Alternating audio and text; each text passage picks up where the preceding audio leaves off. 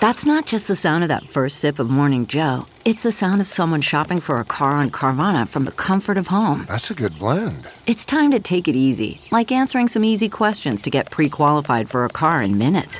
Talk about starting the morning right. Just like customizing your terms so your car fits your budget.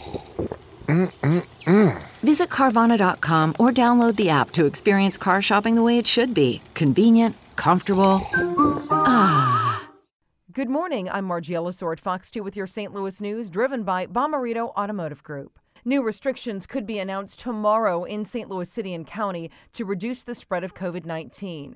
Stay-at-home orders is not likely, though, due to the negative impact on the economy. St. Louis Mayor Lyda Krewson says numbers show there's more neighborhood spread of the virus.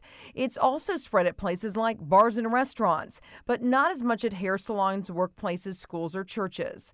The leaders of area hospitals plan a special online meeting this morning. The group advises the health department. The meeting comes as area hospitals are filling up. Nearly half of COVID-19 patients here are not from the St. Louis area. There's transfers from other Missouri hospitals unable to handle the caseload. There are also concerns about staffing shortages as the pandemic gets worse. From the Fox 2 Weather Department, expect lots of sunshine and temps warming to near 60 this afternoon. Tonight will turn partly cloudy with a low in the mid-30s. Tomorrow, sunny but colder with an afternoon high in the upper 40s to near 50. The weekend is split between periods of rain Saturday and dry weather Sunday.